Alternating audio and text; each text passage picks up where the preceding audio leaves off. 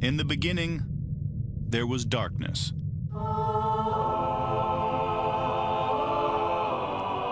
Then, there was Paul Brown. Paul Brown transformed the game. Hello, Paul Brown here. Welcome to the first ever International Browns podcast. London calling to the faraway towns. Now war is declared and battle come down. Good morning, Cleveland. Today's feeling a little bit better than yesterday, and I'm here with Brendan Leister. Brendan, how are you, sir? Doing great. How are you? Excellent. Where in the world were you watching the game on Monday night? I actually took the TV out back and I was watching the game on my back patio with some friends. So, it was, it's enjoyable watching TV outside, but obviously the game was a rough one and you hate the result and the way that it went. So it was tough, but also it's fun enjoying the fall weather. Yeah, excellent. So you're obviously an analyst with PFF. Where do you think it all went wrong? You've obviously gone back and had a look at the tape. Any insight from yourself? Yeah, I think they really started off on the wrong foot, obviously. They took the ball right away. They had that big play where OBJ hit Landry, on the right sideline. And then from there it was, penalty. So now it's 2nd and 15. They run the ball up the middle, which is a very questionable play call, in my opinion, in that situation. 2nd and 15, you run the ball, maybe you get 3 yards, it's still 3rd and long. So you're pretty much obviously going to be in a obvious passing down, and then you've got your pass protection, your offensive line going against one of the best defensive lines in football in that situation. So I think they kind of just started off on the wrong foot for sure. First play on defense, give up the long touchdown. So now you're playing from behind. The next drive, the coaching staff had their tight end, one of their tight ends singled up against Nick Bosa on a play where, so Antonio Callaway runs a post. He stabs outside at the top of his stem, and it looks like he's about to cut across the face of Richard Sherman, as he should. Mayfield sees his body language at the top of the stem, so he throws the ball at this point just as Bosa is closing in on him and hits him. Callaway, for whatever reason, but he did this a lot last year too, he didn't define his route. In that situation, when you stem outside, quarterback's expecting you to cut across the face, as I said. He drifts deep, so, he ran a poor route. Mayfield already threw the ball. Sherman's got inside position. He intercepts the football. So now everybody's like, oh, Mayfield throwing another interception, but it's really Callaway, who clearly shouldn't have even been on the field. As the game goes on, they had a lot of trouble on defense. I thought Shanahan did a great job of keeping the Browns off balance when they were expecting a run. Shanahan was throwing play action, hitting the intermediate windows. They had trouble with run fits all night long, getting Breida on the ground especially. Later on, Browns finally had some red zone success, or some success getting down the field into the red zone. They schemed up Callaway open on, that one play, and Mayfield throws it a little bit low behind, but it should have been caught. He tips the ball up in the air, intercepted earlier in the game. I thought 49ers did a great job in coverage, covering all the Browns options, but Mayfield, did what he does at times, extending the play a little bit. Creating like a scramble drill situation, kind of throwing Callaway open in the end zone in the red zone. And Callaway just throws one arm up, lets the ball go over his head, and then you're forced to kick a field goal. So, there were I thought, multiple touchdowns left on the board by Callaway. 2 interceptions caused by him. He clearly shouldn't have been on the field. He was benched in the second half. So that was a big issue. But obviously, defensively, they did – I couldn't say one player on defense played well on Monday night. And then the pass protection scheme I already alluded to, leaving a tight end one-on-one with Bosa. Their whole defensive line was dominant all night. Leaving Dontrell Hilliard in on a key third down to pass protect. He is the second worst graded pass protecting running back in the entire NFL right now. He is completely useless as a pass pass protector, and they should be getting him out in routes when he's in the game. Nick Chubb is the third best pass protecting running back. So if they're going to have a running back in pass protection, it must be Nick Chubb. And when they had Hilliard in on that play, of course, he gets blown up because they blitz a linebacker and it's a sack. So these are just all confounding decisions, as well as Mayfield holding the ball at times, passing up open receivers, and taking sacks, and just everything just looks like a mess. Why do you think they kept Hilliard in there on that third? Because if they know he's not great, then why would you do it? Well, maybe they don't know that. Maybe they are overconfident in their player. Maybe they don't realize that he's been as bad as he's been. It's been a consistent thing with his pass protection grades in preseason and in the regular season, though. He's been one of the worst in the entire league. Dearness Johnson is also one of the worst. So if you're going to have a running back in there for pass protection purposes, it must be Chubb. But yeah, it's just questionable decision-making for sure. And it's just tough. Apparently they probably just wanted to get Chubb a blow in that situation, and it cost them. Yeah. And let's talk about Callaway, because last year I was on the bandwagon. He's great talent. Let's give him a go. But do you think he's just causing us lots and lots of problems? He's obviously had the marijuana in the car. He's had problems this year. Is his head in the game? Last year, I think it was against the Saints, I want to say, was obviously that real long pass, and he looked really, really good. But do you think we should just cut him and move on? I wouldn't say that they should cut him, but I think that we all need to realize that he's a player that's probably always going to leave you wanting more. He's going to show those flashes. He's going to show the plays like he did against the Saints last year, where he runs so fast, tracking that ball, getting his feet in the back of the end zone to tie the game. Plays after the catch last year where he'd go up in the air, attack a ball in traffic, and then run through the defense and almost score. But then there's also those plays where he fumbles at the 1-yard line. There's the plays where he trips on a curl route and falls down, the ball bounces off his hands, it's an interception.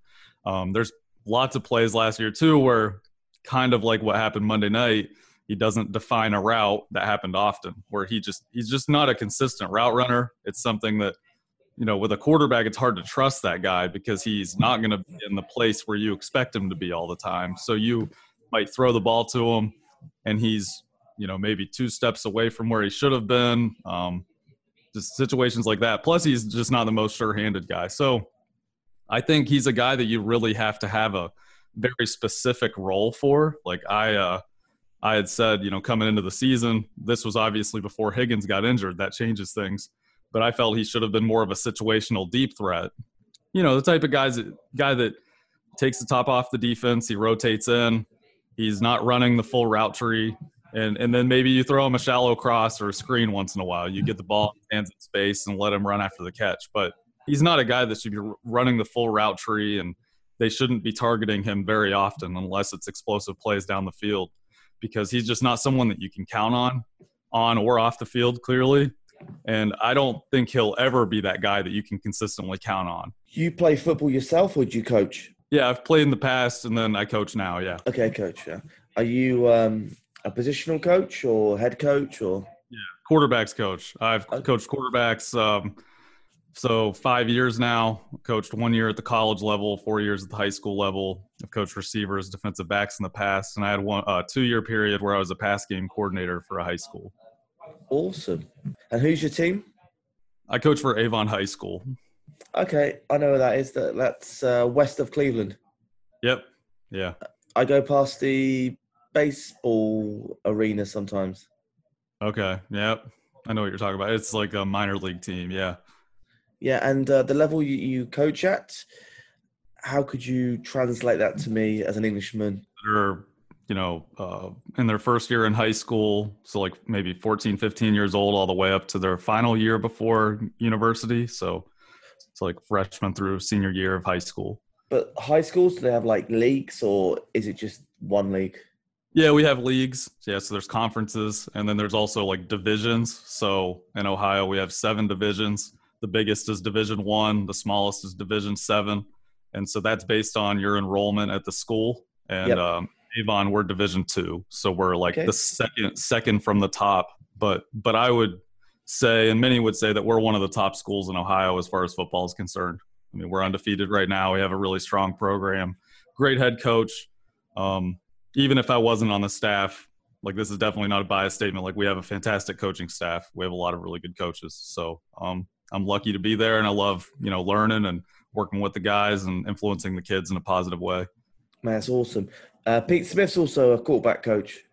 Mm-hmm. Yeah, he coaches more on the east side. Yeah, Okay. East side of Cleveland. Yeah, I think it's a little bit smaller high school, but yep, he's a high school. Queensboro, isn't it? I think it might be Streetsboro. Streetsboro, that's it. Yeah. It'd be awesome if you two played a game against each other. Yeah, that would be. Maybe in the future if I coach somewhere else or he coaches somewhere else. But I think the way that it is now, that might be an outmatched affair. But you're also both quarterback coaches, so you won't probably play against each other really. So it should be a bit of a shame.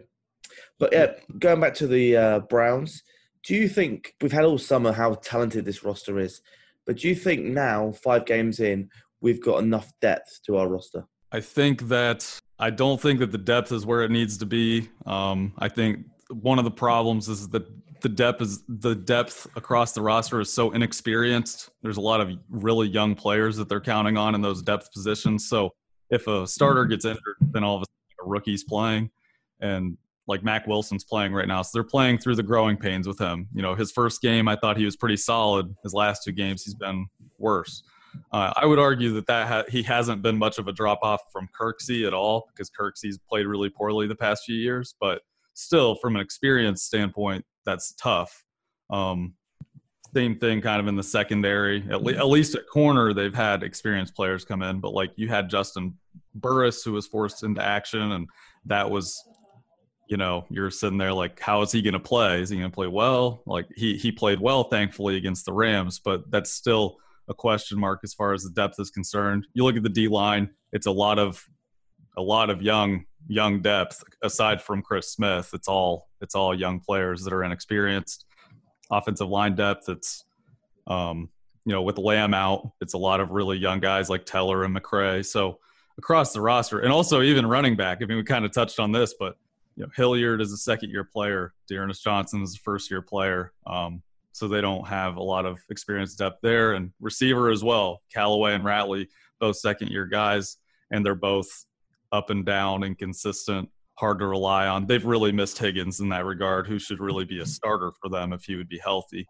And then even tight end, I need to talk about that too, with the tight end position. With Njoku out, Harris is a veteran, but aside from him, and they're trying to use more multiple tight end sets now, it's Pharaoh Brown, he was pretty good against the Ravens, but then last week, or this past Monday, he played, I would say, really poorly.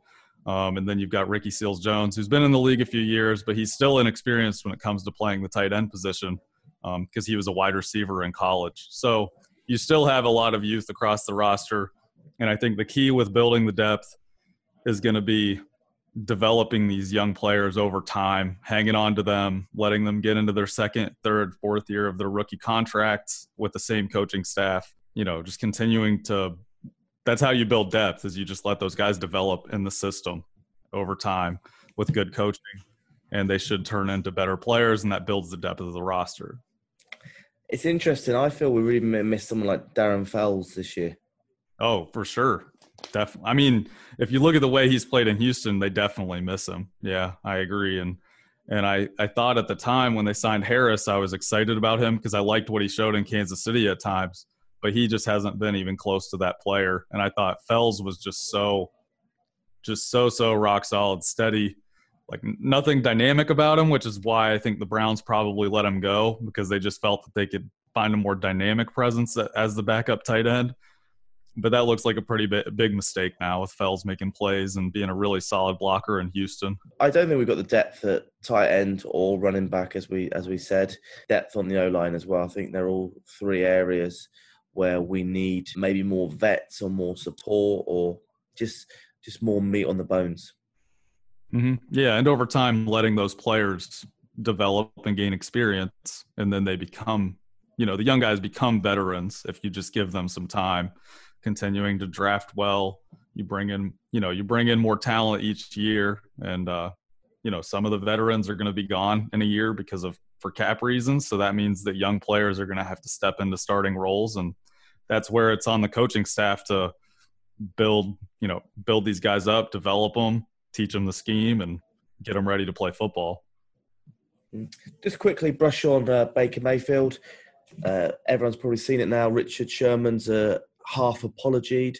I was listening to Cleveland Browns Daily this morning, and they were mentioning that basically Baker is very low in all the stats of all the quarterbacks this year. It's crazy how confident and how hip-slung, gun-firing he was last year. And now this year he just seems to be lost all confidence. He wants to get out of that pocket. He just doesn't seem the same player, does he? Yeah, I agree with that 100%. He doesn't seem like the same player at all. I've opined, I'm not going to say this is 100%, with 100% certainty, but I think that losing his quarterbacks coach from last year, Kenny Zampese, who's coached in the NFL for 25 years, coached quarterbacks a long time, and replacing him with Ryan Lindley, who obviously played for the Cardinals a few years ago, but his only coaching experience was, I think, as a graduate assistant at San Diego State, I believe. And then when Kitchens was promoted to OC last year, he brought him on as the running backs coach to replace him. And then after the season, promoting him to quarterbacks coach, that's pretty rough. I mean, the guy's only coached 3 or 4 years of football now, and he's tasked with the development of this young quarterback. It's kind of like him and Drew Stanton, whenever Kitchens and Monken aren't in the room. So that's pretty tough. That's a big difference. I mean, experience counts for a lot when you're coaching. I kind of speak from experience with that. I mean, being around more experienced coaches, like I coach with someone now, we kind of tag team the quarterbacks at Avon. He's coached for 20 years. So like I learned so much from him all the time. Having experienced coaches on your staff really counts for something. And I think Mayfield is probably missing Zampese, just from the point of like having calm feet in the pocket, being disciplined, not getting, too deep in his drops, which can really hinder, the pass protection and hurt the offensive tackles if he gets too deep, because now edge rushers can just come around the edge and get pressure on him quickly. Keeping his feet tied to his eyes, which he's talked about in press conferences with the media some, as he gets from 1 to 2 to 3 in his progression. That's been something that he just really hasn't done a good job of.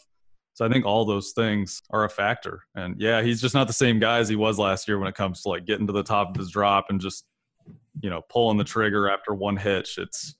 He just looks very uncertain, doesn't trust the things around him.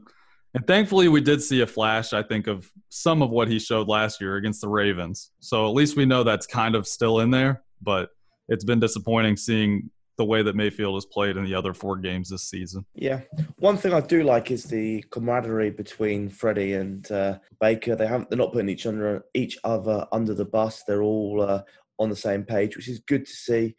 Obviously, we get stupid reports today that they're looking to trade OBJ, I don't buy that at all. No, I don't buy that at all. I think people just want to make stories up for the fun of it. My last question for you is, one name that hasn't been mentioned a lot this year is Avery. Any reason why you think he's not being played? I think that they are prioritizing run defense at defensive end on the active, game day roster. So they're playing, Chris Smith and Chad Thomas over him, because we all know that Jannard Avery he's not an edge setter. He's not a run defense specialist or anything like that. He's a situational pass rusher. And to this point, they're not prioritizing that role. So he's not on the active roster, sadly. And that's disappointing, because he had a really good year last year as an edge rusher, as a situational pass rusher. And hopefully we can see him in that role again in the future, because I thought that was a really strong draft pick by John Dorsey, actually. But if the coaches aren't going to play the guy and find a role for him, it's just disappointing seeing that. He's clearly a defensive end. I think that's definitely his best role in the NFL. He's not a linebacker. He's just not the guy that's going to defend the run from off the ball, and he's also not going to drop in coverage and do well consistently. But, I think that every team needs a good situational pass rusher like him, and the Browns should be appreciating him more. I would say that they could probably leave one of those offensive linemen as the as that inactive instead of him, maybe Austin Corbett. But, I'm not in their shoes. I don't see the guys practice every day. So it's hard for me to always talk about the decisions that they make. Excellent. Well, Brendan, it's been an absolute pleasure getting you on. Before you go, how's your dog? My dogs are good. Actually, the one that we talked about last time is named Baker. I named him after Baker Mayfield. He's not a puppy anymore, thankfully, so he's calmed down a lot. And, both my dogs are good. And thank you for asking. Hopefully, Baker Mayfield can calm down like Baker the dog. I hope so. Yeah, that is a great. That's a great point. And Brendan, where can people find your details? Most of my analysis is just on my Twitter account at Brendan Leister. In the off season, I write articles for USA Football. A lot of X's and O's based stuff on NFL and college. And then I do behind the scenes work at PFF, but you can't really find that, on the website. So just my Twitter account for the most part. Well, it's an absolute pleasure getting someone on who's so knowledgeable, theory and actually American football coach. So thank you very much for your time. Yeah, thank you for having me on. Anytime, man. Okay. You take care, Brendan. Thank you very much. Yep, you too.